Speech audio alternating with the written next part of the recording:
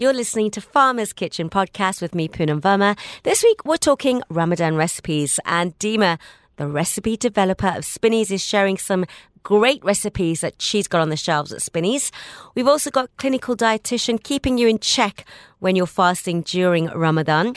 We also meet a chef who's combining Portuguese and Japanese food together, which is very unusual. Mike Govinda's is a very healthy Indian restaurant which is based on Ayurvedic cooking methods. And one woman who's sharing some of her insider tips and trends on how the F&B industry is doing here in the UAE. This is Farmer's Kitchen on Dubai Eye 103.8. With Spinneys. Eat well, live well. Now, I thought my job was cool, but apparently a recipe developer sounds even cooler. I think this next person eats a lot more than I do, or should definitely taste them, and that's Dima Hamasi. She is from Spinneys, actually a product developer, but recipe developer too. How are you today, Dima? I'm very well, thank you. How are you? I'm very good. Now, before we get into what Ramadan dishes you've developed for Spinneys, I want to know, as a recipe developer, were you as a kid always tasting in the kitchen? Definitely. I mean, I grew up in an Arab household, and I also grew up in a lot of different countries, including Singapore, and I also grew up in Dubai and the UK, and I've always been surrounded by food. It's always been a great love of mine. And I'm just so happy that I was eventually able to turn that passion into my career. But here's the thing. I talk to a lot of chefs and I'm like, you know, you cook, you're developing recipes. When you go home, do you want to cook? Are you okay with that? Or do you like, nah, I'm going to order in today? Okay. Generally, the answer is no, I don't like to cook. However... Only when you get paid by Spinneys. Exactly. When I was working in kitchens as a professional chef, it was the last thing I wanted to do, go home and cook. Also, you get home so late, after dinner service. Now I have, relatively stable working hours, so I do cook a lot more. Ah, so you were a chef before? Yeah. Wow, that's interesting. And did you specialize in any typical cuisine? I was always really into fresh produce and farm to table. Obviously, as I've gotten older, I've become more connected with my roots, and so now I'm really enjoying going back into Mediterranean cuisine and Middle Eastern cuisine and seeing how I can modernize some of those recipes. Don't tell my mum. But yes, in the past, it was always like farm to table, fresh produce, however I could work as close to nature as possible. So you've developed some recipes for Ramadan. Are these based around some of the dishes you grew up with during Ramadan? You know what? Sometimes, yes. However, I'm always very mindful about being as inclusive as I can when doing recipe development for all of our clientele. We live in such, an international place, such an international market, and I always want to make sure that, I don't isolate any particular, nationality or shopper. So I always try to make it as broad as possible. Okay. So let's go through some of these. And the first one has already got I'm already craving it right now. Crescent dough balls with melted camembert. I have a soft spot for camembert, I have to say. So you've come up with that. Tell me what it is. And these are all going to be on the shelves, by the way. Everybody listening, you can find Dima's recipes on the shelves at Spinneys. So go ahead. What is that? So it's basically the classic dough ball that everyone knows and loves. It's already been par-baked, so that's very convenient. All we need to do is pop it in the oven. We have launched this product before in different shapes for different festive seasons, but obviously now we're doing it in the shape of a crescent to match our season now. And then on the side of that comes a sort of small camembert, and the idea is you just kind of take the entire thing out of its packaging, pop it in the oven for 5 minutes, and it is ready to eat almost immediately. The thing is, camembert is there to share, but it's like once you start, you can't stop. That's the issue. Yeah, you don't have to share it. We say share, but you just do whatever you want to do. Okay. You won't tell anyone. It's going to be a heavy stomach after that one if I have the whole of it. All right, the good old carrot and coriander soup. That's just like comfort food to me anyway. Yeah, it definitely is. So last Ramadan, we launched a set of soups that ended up doing so well that we kept them on the shelves as a year-round product. So this year we're adding to those, and hopefully they will also do well, and you'll be able to see them, throughout the rest of the year. The first one we've launched is a very nice and creamy and comforting carrot and coriander soup. It's got plenty of sweet carrot, lots of fresh thyme, and it's spiced with a little bit of coriander powder, and then it's finished off with fresh chopped coriander. And then we brighten it up a little bit with just a touch of vinegar. And how do you make it creamy? Do you actually add cream in it? We do not. We just blend it up very, very nicely. Yeah, I'm the same. I like it healthy because some people do put a lot of cream, and especially the French, I should say. It tastes great, but it's not very healthy. So we've got the next one on the shelves is chunky curried chicken and sweet potato soup. Oh, is it like a chicken in a soup? Yes. It's actually our first protein-based soup because all of our soups so far have been vegetarian or vegan. So it's our first protein-based soup and it's our first chunky soup because all the other ones are blended. And this is quite nice because it's a little bit sweet. It's got coconut milk in it, but it's also a little bit spicy as well. It's got chunks of sweet potato. It's got shredded chicken breast and lots of fresh ginger and a hearty mix of spices. And it's also got some lentils as well. This doesn't feel like a starter in any way. This is like, once you have this, I don't think you need anything else. It's got coconut milk, sweet potato, and lentils. That in itself with the chicken is quite a hearty soup.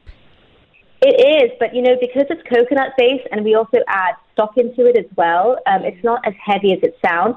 I mean, these soups can kind of make, let's say, one large bowl if it's just you eating and you want to have a piece of bread on the side.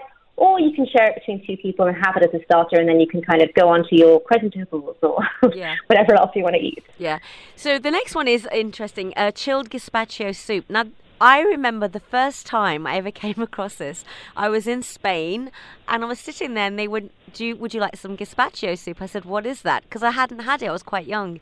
And he said it's cold, kind of peppery tomato soup. And I went, why would I have cold tomato pepper? It just didn't make sense to me. But I understand the climate there and everything. So now I like it. But what have you put in yours? Yeah, it's definitely an acquired taste. I remember, the first time I had pretty much the same experience as yours on a family holiday. And I was in a very, very, very hot south of Spain. And it came, and I was so happy because Spanish food can be quite heavy. Yeah. And we're kind of trying to follow the same thing here. We have also very warm summers. And we thought it might be interesting to have a chilled soup. And it's actually, this recipe is not cooked. So it is raw. Oh. And as a result, it's very nutritious. And we've got a sort of combination of, ripe red tomatoes, fresh cucumber, capsicum, a little bit of vinegar, and it's all blended together with extra virgin olive oil, and that's what makes it so creamy, because it kind of turns into a little bit of an emulsion. So it's really great. I personally just like to put a little bit of olive oil in mine, maybe grate some fresh pepper on top, maybe add some crunchy croutons. But it's a great, let's say, lunch, especially as it gets hotter and we go into the summer season. So authentically, is this always made raw and just blended? Yeah, absolutely. I didn't know that. That's really interesting. Okay, the next one on the shelves is, I don't even know how to pronounce it, is this spatchcock chicken? A spatchcock chicken, yeah. What is that? So a spatchcock chicken is basically a whole chicken that's had its backbone removed and then it's sort of flattened out. So it's a whole chicken. And you might recognize it from some of the sort of more famous restaurants. You'll find it at Nando's, for example. And the reason why it's so great and why people love it so much is because it's flattened out in this way. The cooking time is way shorter than roasting a whole chicken. And it just makes for a very quick, 20, 25 minutes in the oven, and you've got dinner ready, fresh roasted chicken. We already have a couple of spatchcock chickens. We have a garlic and herb one, and we thought we would, and they're doing so well, and people love them. So we thought we'd add that by, introducing some flavors that are a little bit closer to this region for, the Ramadan season. This is a Ras El Hanout spatchcock chicken, so it's sort of fares from Morocco. And it's got 13 different spices in the spice blend. And it also has, ginger, cardamom, cinnamon, nutmeg. Like, these are the kinds of things you can expect. But we also added a bit of fresh lemon and some garlic, some fresh garlic. And it's just great, with a side salad or roasted potatoes or root vegetables, depending on what you're in the mood for. Sounds very flavorable with all those herbs in it, for sure. Next, a little bit of Morocco, I feel, the tagine, the chicken tagine with apricots and olives. I love sweet and savory mixed together, so I love tagines. Yeah, me too. Yeah, so this is actually a kind of new product for Spinneys in the sense that it's being sold in an oven-proof aluminium tray. We don't actually really have much of that. So the idea is that you just sort of take the lid off and just pop the whole thing in the oven. And they're chicken size, it'll be done in 15 to 20 minutes. And it's essentially a whole meal just in one tray. And then you can, of course, add couscous, you can add some bread, but it's chicken thighs that have been marinated in a rota-rita paste. And then below that, you have a sort of tagine of apricots and chickpeas and olives, and it's chunky and it's, sweet, a little bit spicy and savory, and it's a very yummy one. I had a late lunch and I'm already hungry again. So we're running out of time, so I'm going to go to the sea bass because I really do like sea bass, but it's an Arabian spicy sea bass. So are you trying all these? Well, obviously you're trying all these. When you're trying these dishes and you're making them, do you just want to eat them? Or do you stop? Do you know this is one spoon's enough? It's a little bit different when it's your work because you're not looking at it as a meal. You're kind of looking at it as a job. Yeah. And I've always had this, and I'm sure a lot of other chefs can say the same thing. You're looking at it as work. And then I always invite my colleagues down to come and finish the food because there's always so much, and I hate throwing it away. I'm the same. I hate it. I take everything away with me if I can't finish it. Okay, so tell us about the sea bass briefly. So this one was originally inspired by mesgouf, which is a famous Iraqi dish. We've obviously adapted it to our market. We're using sea bass instead. And again, it's a dry rub, and it's got, lots of cumin and smoked paprika. And it's got dried lime powder for a little bit of a tanginess to it. And it's just a very light, sort of convenient dish that you can, again, just, take out, put in the oven. They're quite thin sea bass fillets, so it'll be done in about 10 minutes. And it's a really great light option, I would say, to break your fast or just to have for dinner or for lunch. Okay. And can I ask, are you fasting? I am not fasting, no. I was going to say, for a recipe developer, it must be difficult for Spinneys, right? Yeah, I can imagine it would be. Fortunately, I don't have to deal with that challenge. But we definitely have people in the office who are fasting, and we obviously respect that a lot. And I love Ramadan. I grew up in Dubai. I love Ramadan so much. It's a very sort of festive season for me. I love the evenings and the festivities that come with that. Yeah, no, I'm looking forward to many, many iftars. And me too. Definitely checking out some of your dishes as well on the shelves at Spinney. So, Dima, thank you so much, and happy Ramadan to you. Happy Ramadan. Thank you for having me. This is Farmer's Kitchen on Dubai Eye 103.8. With Spinneys. Eat well, live well. Now, a second day of Ramadan, and it's important to take care of yourself. Yesterday, I met up with my trainer for obviously a workout, and there was something not right with him. I said, "What's wrong with you? Your energy levels are really low." He says, "I'm fasting." I said, "I knew something was up," and I didn't realize he was fasting. And that was just day one, and I could see his energy. But there are some benefits to fasting. Apparently, it can reset the body.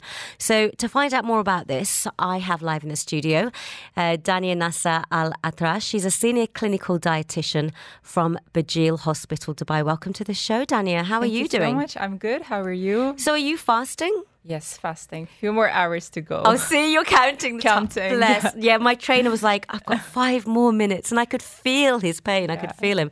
So what was the first day like for you? It was actually okay. You can really tell coffee withdrawals were kicking in midday. How much coffee do you drink, Dania? Yeah, I would say 2 to 3 cups. Oh. Yeah, so fair enough. But yeah, it was okay. We managed. I think it goes well throughout the day, but then as it approaches like the last few hours, it's like, we do feel like it's time to eat. Do you know what was really interesting yesterday? So I was doing the travel report, and I think it was 4 o'clock or something, or maybe 4:30. I've never seen so many accidents on the street. And that was the first day of Ramadan. It does get a bit tiring, especially at the end of the day. So energy levels are probably low. So yeah, I mean, it is slightly expected. Yeah, no, it's tough because mentally, I mean, I know what I'm like. I'm obviously, I've never grown up fasting.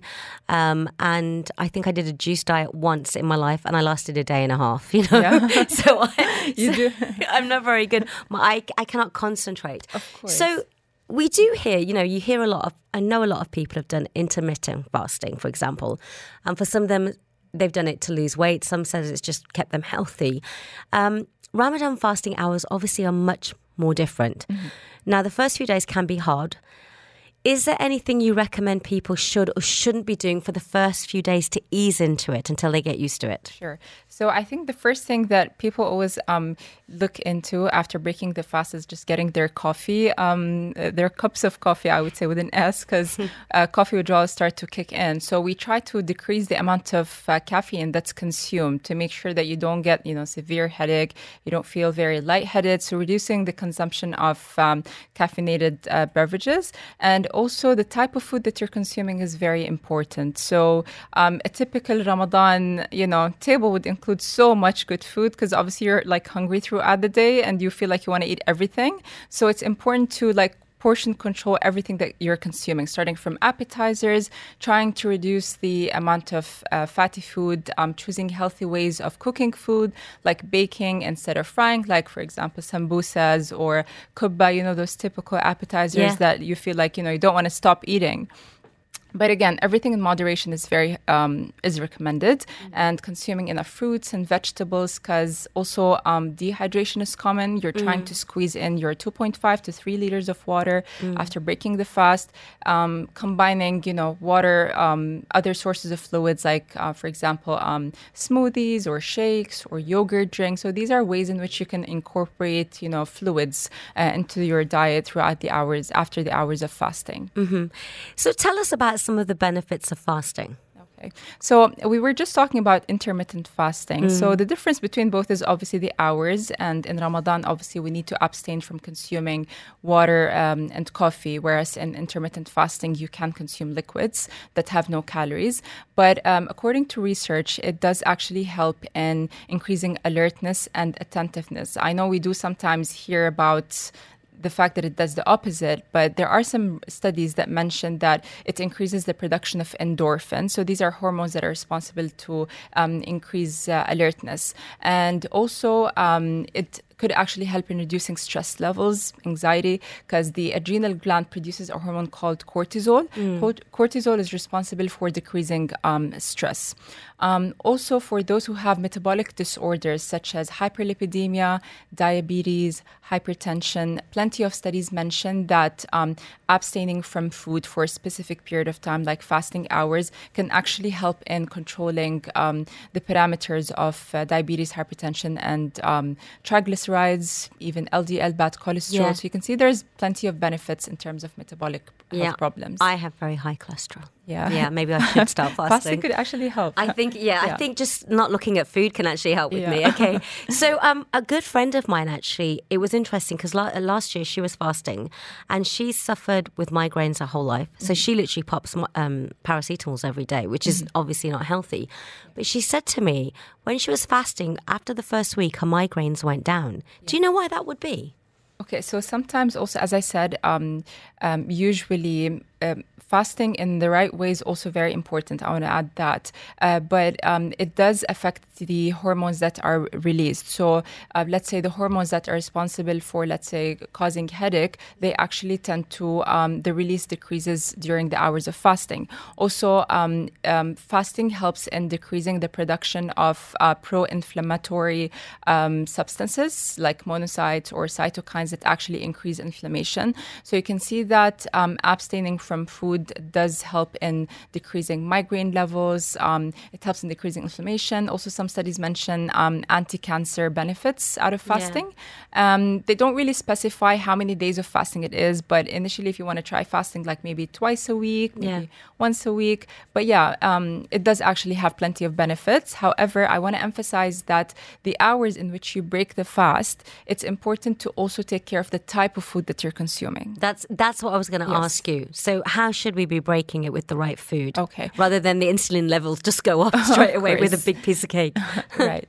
So breaking the fast with like a healthy, our typical Islamic way of breaking the fast is consuming dates or even dried fruits. Obviously, as dietitians, we always recommend a specific portion of dried fruits, again, because fruits and dried fruits count as a fruit portion. They do have sugars. They do, They have quite high sugar, some of them, don't they? Exactly, But if you consume it in moderate amounts, amounts, that would be great. So, for example, 3 pieces of dates is equivalent to 1 serving of fruit. But again, you don't want to eat dates, dried apricots, raisins. That's going to end up, you're going to end up with so much sugars if you consume excessive portions of that. And then, of course, hydration. It's important to hydrate, water. Try to avoid consuming extra juices. Or there are typical Ramadan drinks that are very common. They're very rich in sugars. So we emphasize consuming laban as a drink because it has calcium. Water is a good way to hydrate. Also soups. Soups count as a good source of fluids too, like lentil soup, vegetable soup, broth soups. Also, they count as fluids. How do you be careful during Ramadan, especially at the iftars, not to put on weight over the month? Because it's so easy. Yeah, of course. There are ways, obviously, in which you can plan your meals ahead. If you, for example, focus on consuming protein-rich foods as opposed to a meal that's only rich in carbohydrates, protein actually adds satiety, whether it is salmon or maybe grilled chicken or maybe grilled steak or, tenderloin. These are good protein options that add satiety. Filling up on vegetables is very important because it has fiber. Fiber adds a feeling of fullness. And we do also have suhoor options. So suhoor options that are rich in fiber.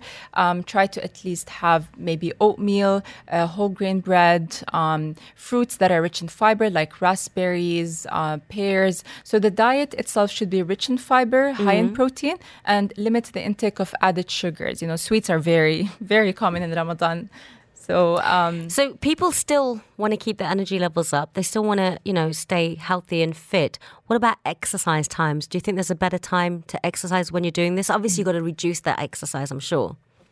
So I always like to give 2 options because, I personally, if I exercise before iftar, I do feel tired and I know my workout won't be as effective. So I'll just keep it post, let's say, iftar meal in like 3 hours. So if you're the type of person who doesn't have energy levels to exercise before iftar, then it's fine to work out 3 hours after iftar. But if you do feel like you can do like a 30-minute brisk walk or like 30-minute jog and you're doing fine, you can exercise before iftar. I also want to add, if it depends also on your goal. So if you want to build up muscle mass, it is better to do muscle workouts after iftar, not before. Oh. Yeah, because before iftar, your energy levels are low. Yeah. Your body might eat up the muscles, so you don't want to lose muscle mass. However, working out before iftar does also help in losing fat. Interesting. So when will you be working out today? Yesterday I worked out. It would be after iftar, definitely. After iftar. Yeah. Okay, well, I wish you a happy Ramadan. And you seem very alert today for your second day, compared to my trainer. I tried to eat well the day before, so it kind of helps, hopefully. Oh, bless you. Okay, well, thank you so much for coming. Thank you so much for having me. Ramadan Kareem. Thank you so much. This is Farmer's Kitchen on Dubai Eye 103.8. With Spinneys. Eat well, live well. So when I was growing up and I went on holiday to Portugal, the one thing that it was known for when I was there was piri-piri chicken. And then obviously it's overtaken the world now. But I haven't heard the term, I don't know how to pronounce this, so I'm going to put the chef's mic on, Portuguese naki food before. Is that how I pronounce it, chef? Yes, good afternoon. That's how you pronounce it. Yes, I have Chef Sergio Cruz. He's the chef de cuisine at O Anjo. Yes, that's right. O Anjo. O That's Anjo. the right pronunciation. Is O Anjo a Portuguese name? Yes, it's a Portuguese name. Actually, it means angel, and both in Japanese and Portuguese. So it has the same meaning. That's crazy. Yeah. It's in this Japanese and Portuguese, it means angel. Exactly. So that's why then from this word, so then that's all the concept came along. So of the restaurant. So from that on, from this on, then we started this concept and the restaurant. So this contemporary Nikkei Portuguese cuisine. So it's a fusion between Portuguese and Japanese cuisine. So is this quite a common thing to do? Actually, no. We are quite unique here in Dubai. So it's the first restaurant that combines both cuisines. So it's quite unique. Okay, so before we go into the actual menu, the dishes, the restaurant, because it only opened a few months ago at the end of 2022, is that right? Yeah, exactly. We opened at the end of November. Yeah. And now we are located on the 24th floor of the Sheraton Mall of Emirates. We have beautiful views of Dubai skyline. I've actually seen the views, but only from the pictures. So we're going to go into that. Let me talk about you first. Where did you grow up in Portugal? Yeah, I grew up in Lisbon, the capital. Nice. So all my life. I've only been to the Algarve, I think. I don't think I've been to Lisbon. And you should also, but the Algarve is that's where it's amazing. Where everybody goes. Yeah, everybody goes there for the holidays and everything. And I have to say, I did meet some really amazing chefs in the Algarve as well. A lot of like high-end Michelin chefs and stuff. Yeah, and the food was amazing because you got a lot of seafood there, obviously. Yeah, a lot of seafood. So there must be a great connection because Japanese and obviously Portuguese seafood is it's very common denominator there. Yeah, exactly. It's very common in both countries. So seafood, fish. So I grew up also living next to the sea. So with all these amazing dishes that we have in my country. So what about Japan? How did Japan come into your life? Did you go and study there? Were you a chef there? Did you have a Japanese friend, or did you just have a great piece of sushi and thought, I'm combining this? Actually. So I work abroad. So I work in Switzerland. So this is my second experience working outside my country. Yeah. Here in Dubai. So that's why I was working in a Japanese restaurant with a Michelin star also, and of course. Where was that? It was in Switzerland. In Switzerland. Yeah, in the mountains. So nice. in a small village. In a very famous hotel and restaurant also. Yeah. And there I had the opportunity to work with Japanese chefs. Oh, wow. That must have been a whole different situation with their knives. And they're very precise as well, aren't they? Yeah, they are very precise. And also perfection is always very important for a Japanese chef. You see, the fusion, when I read it, Portuguese... Nikkei food, I was confused, like, why would you mix Portugal and Japan? But I kind of get it. So I'm Indian and I grew up in England, right? Yeah. Every Indian out there is going to relate to what I'm about to say. And it's very normal for us Indians to fuse the two together. So you could come to my house, chef, and I will put a chili in the omelette and probably one in the pasta. And the Italians are going to be like, what are you doing, right? But it's just like that little bit of spicy edge in probably bland food for an Indian, person. And we mix and match that a lot. So how do you combine these two totally different cultures, textures and flavors together? Was that difficult? It was a lot of experimenting. Yeah, it's not easy, especially because Portuguese food is like more comfort food. So regarding presentation is a challenge. But regarding flavors, so this involves also some creative process. Do you have peri-peri sushi?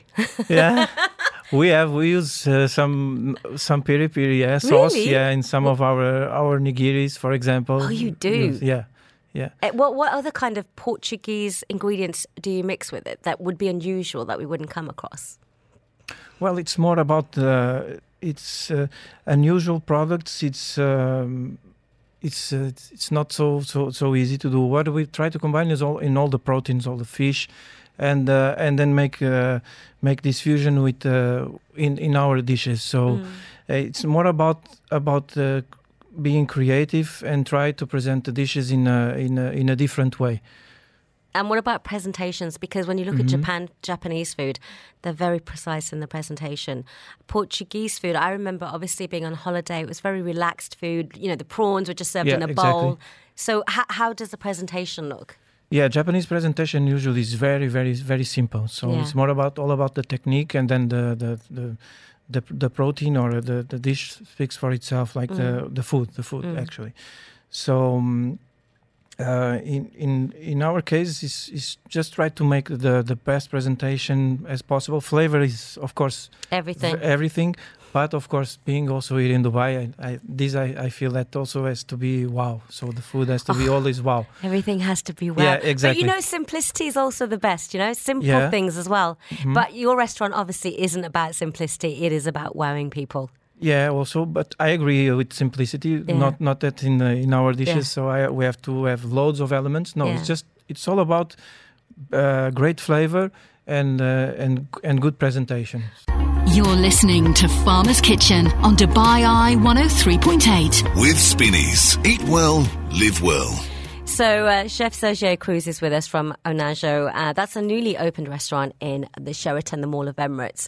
So let's talk about the menu. Come on, Chef. What is on the menu? What are some of these signature dishes that you have? Well, we have some grilled octopus, for example, that we cook for 12 hours. Okay. So how do you make that authentic Japanese-Portuguese combination? Yeah, with that. Yeah, here we combine some of the flavors, some Japanese flavors with technique, also Japanese and Portuguese. For example, also we have a Portuguese duck rice, so that we take all the ingredients, simple ingredients from Portuguese, from a Portuguese dish, but then What is Portuguese rice? What's in that? Yeah, we have rice. We have duck. We used confit leg, for example, duck breast. Okay. Yeah, all these ingredients that we usually put on our rice. Yeah.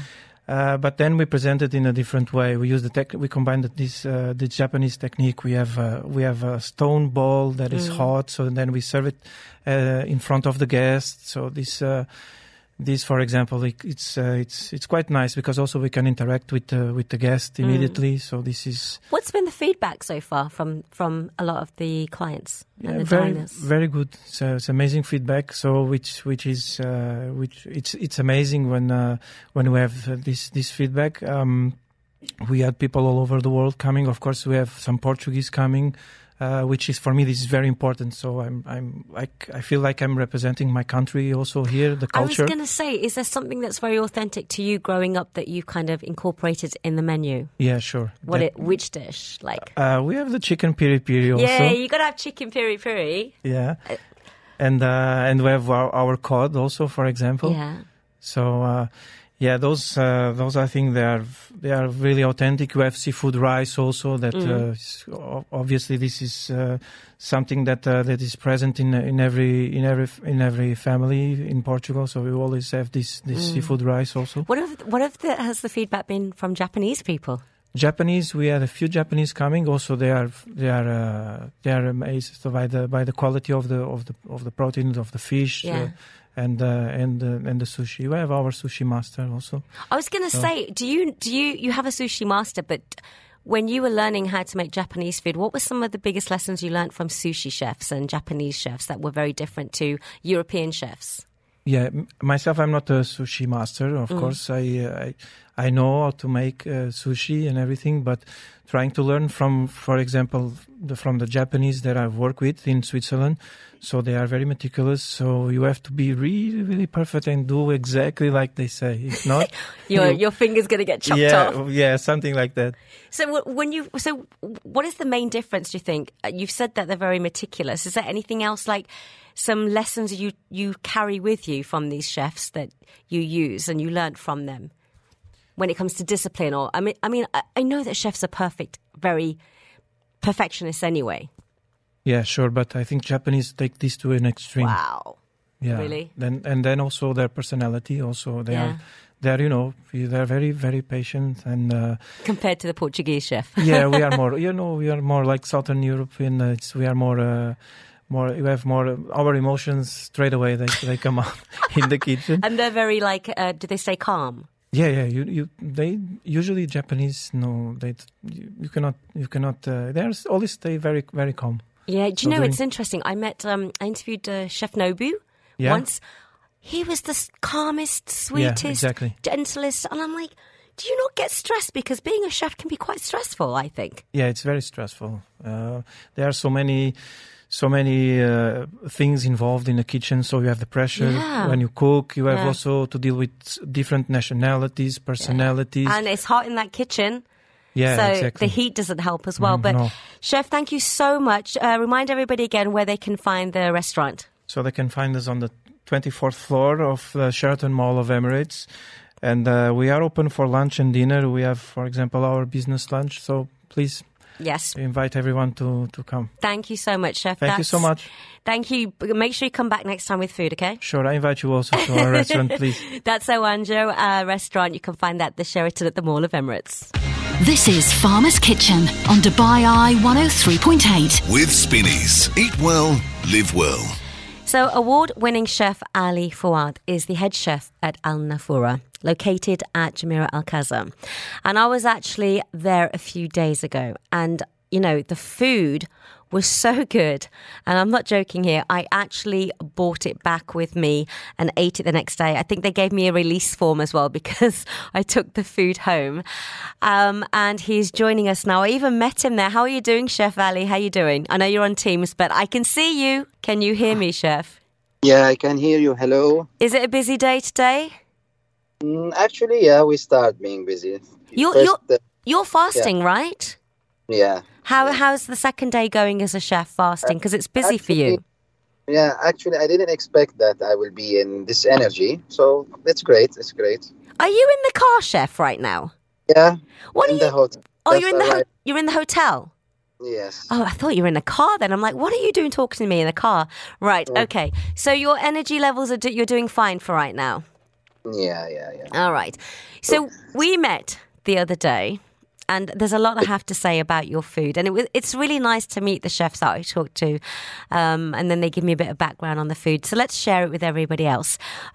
Go back a little bit of a peek into your culinary journey. When did your passion for cooking actually start? What age were you? Actually, first of all, it was the idea of my father. I studied from 2000 in university and school. I start after school immediately to study hospitality. Can I ask you a question? That's interesting that your father gave you the idea. Was he into food? Yeah, actually, yeah. My dad is a baker and he has his own business even till now, till present. I see. Yeah. So you didn't want to go into baking. You wanted to kind of do all kinds of cooking. Yeah, exactly. Yeah, so kind of because the Lebanese kitchen is known, or Lebanese food is known worldwide. So it's aside from baking, it's part actually his job is part of the food that I'm serving also right now. Yeah. So I'm doing the same that he used to do before. So I start in 2000. I don't remember because it's years back. Slowly, before I came to Dubai 2006, so I was working like 4 or 5 years in hospitality in Lebanon. So let's say in 2000, and then I came in 2006 to Dubai, and it happens from there slowly. And I have the passion actually to being a chef. So it was not only his idea. I accept the idea immediately because I also prefer this idea before. And it happens, and I'm happy that in which level I am now and where we reach in food industry. Yeah, because when I met you, I said, "Oh, you look really young. You got a little baby face." And he said, "I'm not young." And I said, "But you look young." And I was quite surprised how far you got in your career. I mean, the ambience. I have to say, the ambience. You moved from, was it Emirates Towers, and Nafura was there first? Yes, it was in Emirates Towers. Anafura, it's been in the market for 21 years. Wow. Actually, and it was started in Emirates Towers. And in 2021, 2 years back, we transferred it to Medina Jumeirah Al Qasim. Yeah, and I have to say, it's such a beautiful place. I went there when a restaurant was there before, but just sitting outside, you're next to the Albras going past. Why do you think it's had such longevity? Because it's an Arabic restaurant, you got a lot of competition. Actually, for me, it's always when I ask this, I've been asked this question before, always consistency and repeated guests. People, they are how we call it, they are loyal to the restaurant because what I do or we do with the team to send the message them to keep them eating the best Lebanese food, even they feel that they are visiting Lebanon in this journey or upon their visit to us. So we keep the consistency from years back, from 20 years back. Let's say that the hummus is still the same from 20 years back. Wow. Changes. So this is the successful point on it. Yeah, so here's the thing. So I went a few days ago and I said to the chef, just you recommend whatever you want to bring, but don't bring too much because I don't like wasting food. And they brought falafels. I'm not a fan of falafels because most of the time I have them, they're hard inside or very dry. And I was like, oh, so I took a bite and I'm very honest if I like something or don't. And I told him, I said, this is the best falafel I've ever had in my life. I'm not a falafel expert, but it was the fluffiest, softest falafel. And I will only go there now for falafels, even if I have to pay 3 times as much at Jumeirah. I don't care. Do you make it fresh? And is it the average restaurant might fry it after being frozen? Is that why it's so soft? Yeah, it depends because it might be frozen. It might be for them. For me, it's just like immediately fresh. And there's always a trick and a secret behind each chef, the way that he cook any item, falafel or anything. So yeah, it's definitely for sure it's fresh and homemade definitely as well because some people they in places that they do they don't have a manpower, so it depends how they do it or if they supply it or what. But from my side and my place in Annafura at Al Qasr's, I do it fresh, and I'm happy that you love it. My pleasure that I make you love falafel again. Yeah, but what I want to ask you is, if I called Nafura, would they do a falafel delivery for me? Just because I don't think it's on Talabat or anything like that. So, but can we organise this, please? Right, Chef, do not go anywhere. I'm going to come back to you after the break. This is Farmer's Kitchen on Dubai Eye 103.8. With Spinneys. Eat well, live well. So Al Furua restaurant chef Ali is with me. He is from Lebanon. Now, let's talk about the food. I mean, seriously, I'll go through what you gave me. You gave me this fig salad, which was incredible because I love savoury and sweet stuff together. Did you come up with that? Is that the Chef Ali salad? Yeah, actually, this is the Chef Ali Teta salad. Actually, it's remind me with my grandmother. Oh. So she liked the rocket leaves. Actually, when I always visit her place, and she liked nuts. So I uplift the idea and I call it Chef Ali Teta salad. Teta, it means grandmother in Arabic, in my language. So that's a reason to keep this recipe in the restaurant. And I'm happy that all people love it. And I have a great feedback on this idea. It's been 1 year and a half, this salad in the menu. And I can't remove it at all now because all people get used on this lovely salad. Yeah, add that with the falafels to the delivery option, okay? It's going up the list on my delivery menu. And also, you had dates there. Now, you were telling me on the day that the dates are local, and then the figs are from Lebanon. So, where do you get a lot of your ingredients from? Yeah, so in general, most of the ingredients is from back home, Lebanon, and this is the main points of success for Nafura for me using these products. But to come up on the first point for the idea of the salad, yes, because dates is known in GCC. This is how I think about it. Figs known in dry figs, actually, not all fresh figs. It's dry figs.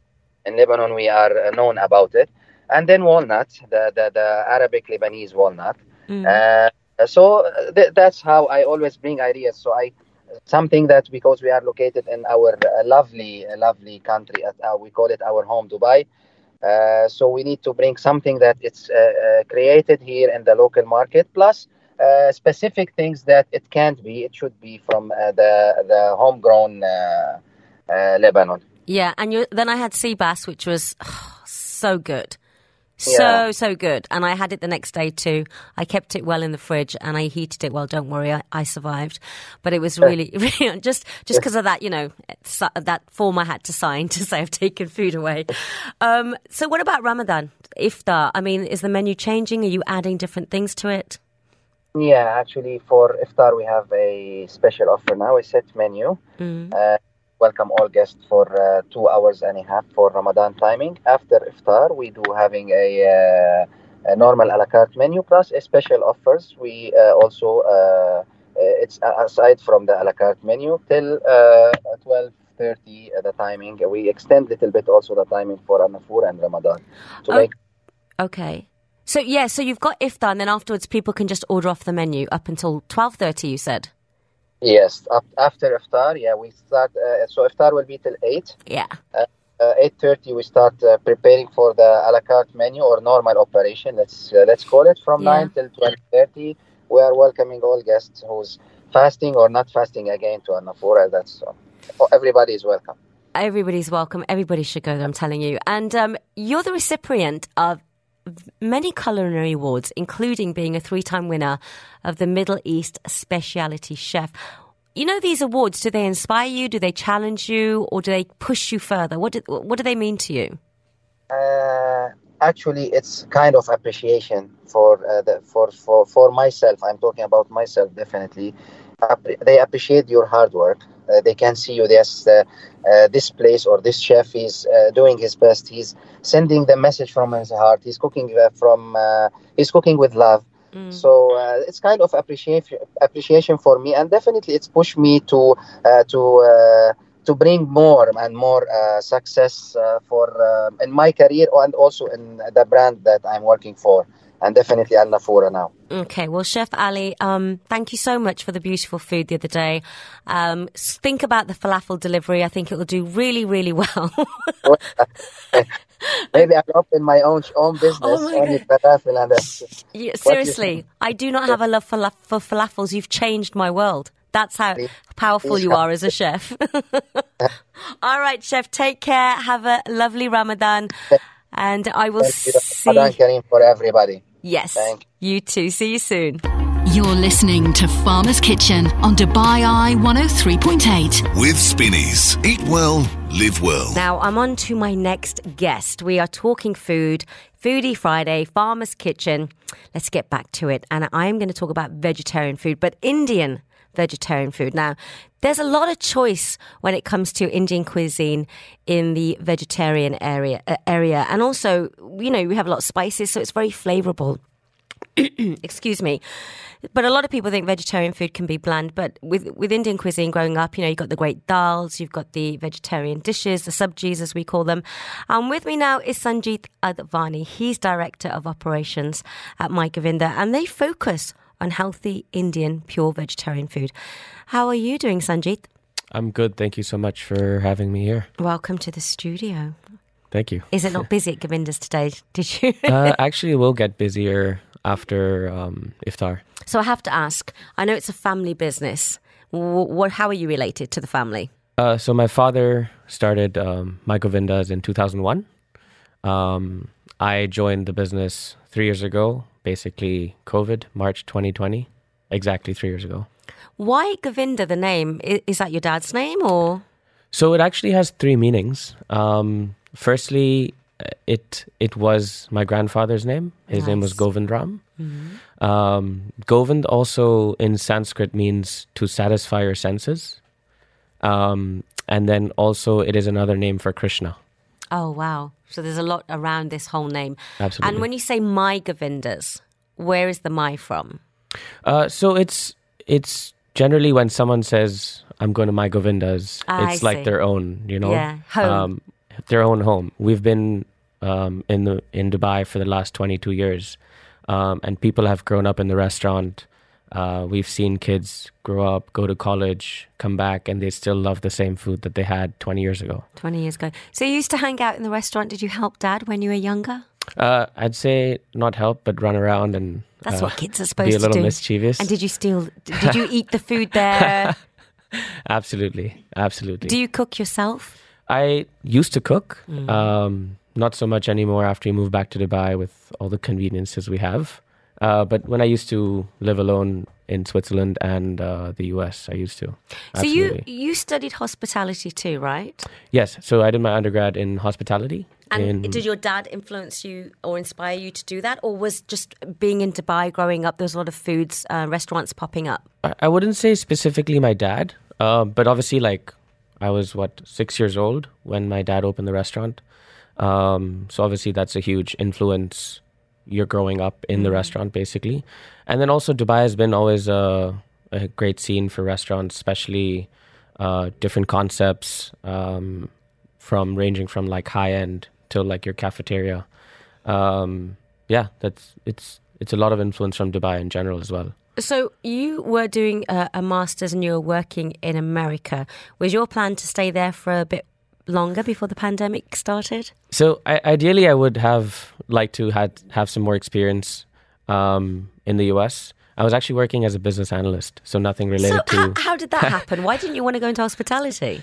I was planning... after doing my undergrad, I did a couple of internships and worked in some hotels. Yeah. It's tough, isn't it, when you work in hotels? It is. I used to be a waiter in Rotana over here in Media City. Yeah. I used to do room service, working as a waiter, banquets. It's really, really taxing. But I think it's really good. My cousin worked in hospitality in a hotel, and he said you have to work from the bottom up. And that's how you learn. That's how you become a good manager. Absolutely. Till you are on the ground level, how can you tell your employees like what they're doing wrong, or train them or teach them? How do you know what they're doing right? I wanted to take a break from hospitality and kind of get different experiences. Yeah. So I studied business and analytics for my master's. Yeah. And then I worked as a business analyst for a year in Jersey. Okay. So you came over and you decided you wanted to help Dad, right? Absolutely. So we had one outlet at that point in 2020. And I just was doing some market research and just understanding our business on the ground level. Today we have 5 outlets. We have a cloud kitchen in Abu Dhabi. And are you to thank for this? I would say my team and I. We were 40 people in 2020. Today we're 150 people. You can't do anything alone, No, you can't. You're right, Sanjay. Never. No. And we also have increased our offerings in terms of, before we were just doing food. Today we're doing a lot of Indian mithai, so the whole range of Indian sweets. We also have a healthier take on it. So we have... Yeah, we're going to talk about this because there's a word that popped up when I was reading on your website, and I was like, I've never heard this word. So I want to talk about why it's vegetarian and what the focus is on this particular food. I think it's linked to Ayurvedic. Is that Absolutely, right? yes. Yeah, let's talk about that. Do not go anywhere. We're going to be back. This is Farmer's Kitchen on Dubai Eye 103.8. With Spinneys. Eat well, live well. So from My Govinda's, which is an Indian vegetarian restaurant, Sanjeet is joining me. His dad actually opened the restaurant over 20 years ago. Tell us about the food. Now, there's something that you talk about, sattvic diet. Is this what you serve at the restaurant? Sure, yes, that's absolutely what we do sell. We say we serve healthy Indian food, and the philosophy that we follow is sattvic food. It's basically an ancient Ayurvedic technique of cooking, way of cooking. We focus more on making it wholesome, nutritious, balanced amount of fats. Also looking at how you're sourcing your vegetables, and making sure that, Indian food normally has that ghee, oil floating on top. Ghee is actually really good for you. No, ghee is very good. In moderation. And I don't like restaurants that add cream and loads of oil because we don't do that at home. Exactly. So that's exactly what you would find at our restaurant. You won't find oil floating on the top. We actually do have a separate menu which is zero oil. So no butter, no ghee, no any kind of grease, and Indian food. Yeah. It's unheard of. So that's basically what sattvic food is. And did you grow up as a vegetarian? It runs in the family. So I've been vegetarian for now 20 years, 18 years. Why did your dad want to make it purely vegetarian? Was he a vegetarian? So we all used to actually eat meat, chicken, yeah, fish. And then my father became vegetarian. And the idea behind opening My Govinda's was that he couldn't find good vegetarian food in Dubai at that time, especially. Interesting. And food that's light on your stomach. Well, I love going to Indian vegetarian restaurants because I think they're kind of focused around home-cooked food. Absolutely. Rather than very expensive Indian restaurants, which can be quite great visually, beautiful taste, but they can be quite heavy. Yes. So I'm kind of like, when I see a pure vegetarian, I was at one actually with the thali and everything in Dubai, and I sat there and ate it, and I really liked it. I know it's Ramadan. Tell me about the kindness fridge, and you're doing meals for taxi drivers. So this is something we've been doing for quite a few years now. I think I'd say 10 years. We outside each of our outlets, we have a kindness fridge where we stock it up with food throughout the day, lunch and dinner, for anyone to come and take at any point of time, no questions asked, for people in need. So this really helped a lot of people during COVID. We had lines waiting outside our restaurant for people who couldn't afford a meal. That's amazing. And then something that we do during Ramadan for the last 4 years, we partner with Hala Taxi. and we provide iftar meals for their taxi drivers. Yeah. So they can come at any of our outlets and pick up an iftar meal whenever they want to break their fast. And this year we're doing around 5,000 meals. Wow. Wow. That's amazing. And can you tell us where all your locations are? Because I like the way you described the original one. So we have our outlets in JLT, Silicon Oasis, Arjan. We recently opened our outlet in Dera. And then the OG one is in Karama. The OG My Govindas in Karama. I love it. Sanjeet, thank you so much. I think I'll have to come to the JLT one that's closer to me and check it out. For sure. Always welcome. This is Farmer's Kitchen on Dubai Eye 103.8. With Spinneys. Eat well, live well. Well, we've got a lady in the studio who's done pretty well in the F&B industry herself. She's not a chef, but she does have some tips and guidance. And she's also the managing director of one of the most prominent hospitality summits in the Middle East, which is taking place in May. We're going to find out about that. And she's the managing director of The Bench. And she's been up since 5 because she has a 15-month-old and a 6-year-old, because that's how strong us women are. She's doing it all. How are you, Jennifer Pettinger? I'm very well. Thank you for having me on. Did you like that cream. I did. Ramadan I like that. cream. I like that a lot. Yeah, it's because we were chatting off air and she told me a lot about her life, so I thought I'd throw that in. It's hard to keep me quiet. So tell us a little bit first about Bench. What is your day-to-day role and what does Bench do? I've never heard of it before. So the Bench, basically, we're best known for our work in the hospitality industry. We've been connecting people in hospitality investment for the last 25 years. So we have the Arabian Hospitality Investment Conference, which has been running here in Dubai for the last, we're going, into our 19th year this year. And the Global Restaurant Investment Forum, which I founded 8 years ago. And really, these events bring the hospitality investment industry together in one place to do business, to gain inspiration, to find out what's happening in the industry and to connect. So let's talk about what's happening in the industry, because I remember when I came 16 years ago, most of the most popular restaurants were in these big fancy hotels. Then I left Dubai. Then I came back and suddenly there were all these small boutique hotels and independent restaurants just like spurting up everywhere, really good, not attached to any hotels. So how long have you been here? I've been here for 15 years now. Yeah, so around the same time. So what changes have you seen? Oh, it's incredible. I think the shift that you've seen. I remember when I first got here, desperately driving around kind of the Al Marouj Rotana trying to find Circle Cafe, because I heard that I went there. Because I heard that they had coffee. They had good coffee. So, and now you're just spoiled for choice. It's incredible. I heard the last time, I could be wrong, about 19,000 restaurants or cafes in total here. Is that true? I think it's something around that. I know that the restaurant group is doing a lot of really good work. The UAE restaurant group is doing a lot of good work to try and collect data. So last I heard, I think it's around that number, but don't quote me.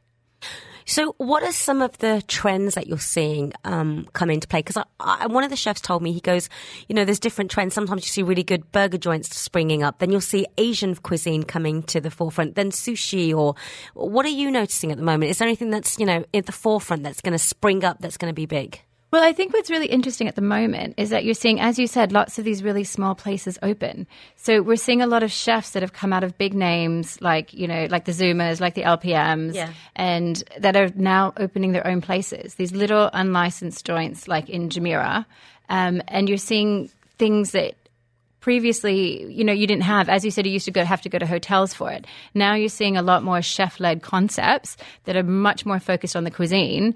And they're also creating a mixology experience that doesn't revolve around alcohol. Yeah, I totally agree with you on that. And I think it's so focused on the food. But, you're talking about a lot of these chefs opening restaurants.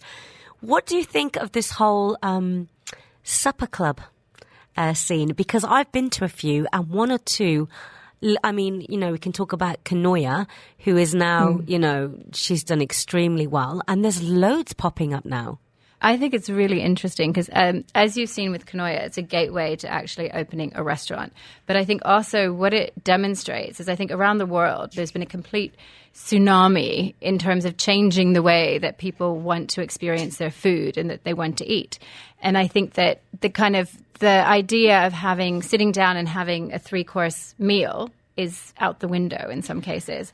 And it's really interesting you mentioned supper clubs, because I was having a conversation earlier today and they mentioned this fine dine club that is not here in Dubai, but what they do is basically you buy an NFT. So you buy an NFT of a 1-star Michelin chef, you buy an NFT of a 2-star Michelin chef, or an NFT of a 3-star Michelin chef. Yeah. And that gives you entry into this club.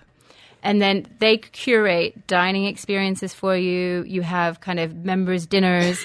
And this whole idea of being surrounded by other people who want to have these really exceptional culinary experiences, but at a really high level. And this is the thing. I think these kind of things are all about bringing people together and people you don't know. It's not just about the food. It's about the community, talking about the food. I want your advice on buffets. Do you think they need to stop? I know it's like this massive culture. I actually met the godfather of the buffet. He exists. Yeah, he was on the show. But I'm getting to that point where I don't like seeing food waste. And buffets, there's a lot of food wastage. It's really funny you mentioned that, because I actually this morning had breakfast with Emma Banks of Hilton. And Emma has been a crusader in terms of sustainability within not just this region, but throughout the region she manages with Hilton.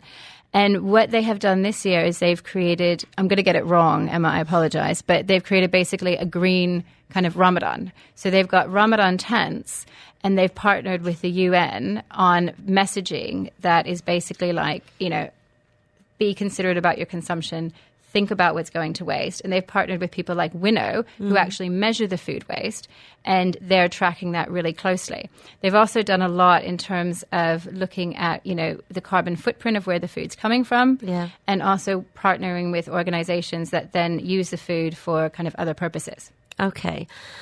So let's talk about this hospitality summit in the Middle East. It's happening in May. This is happening in May that you're the managing director of.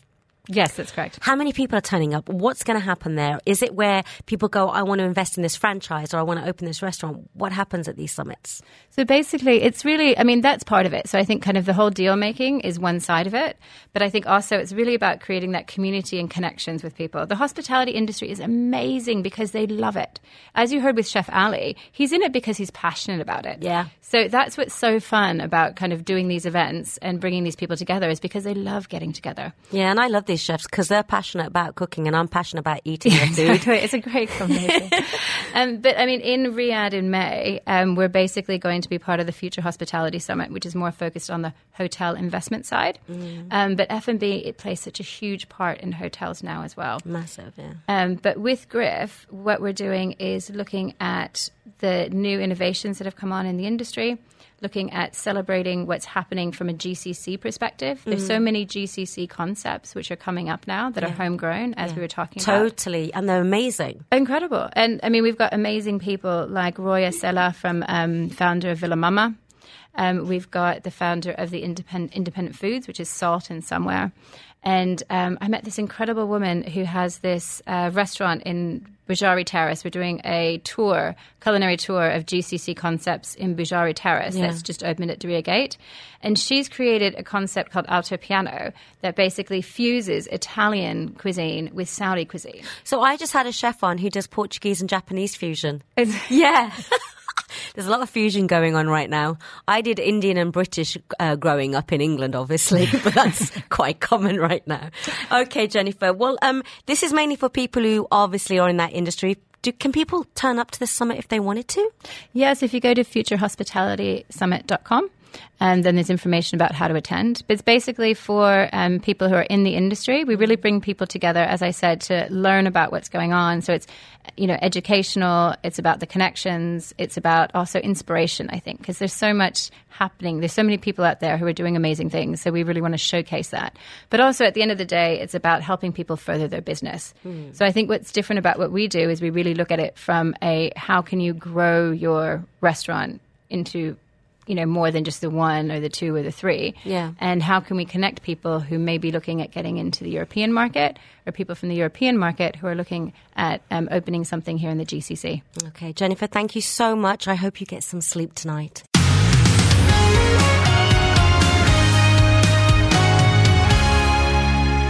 Make sure you tune into Farmer's Kitchen every Friday from 2 to 5 p.m.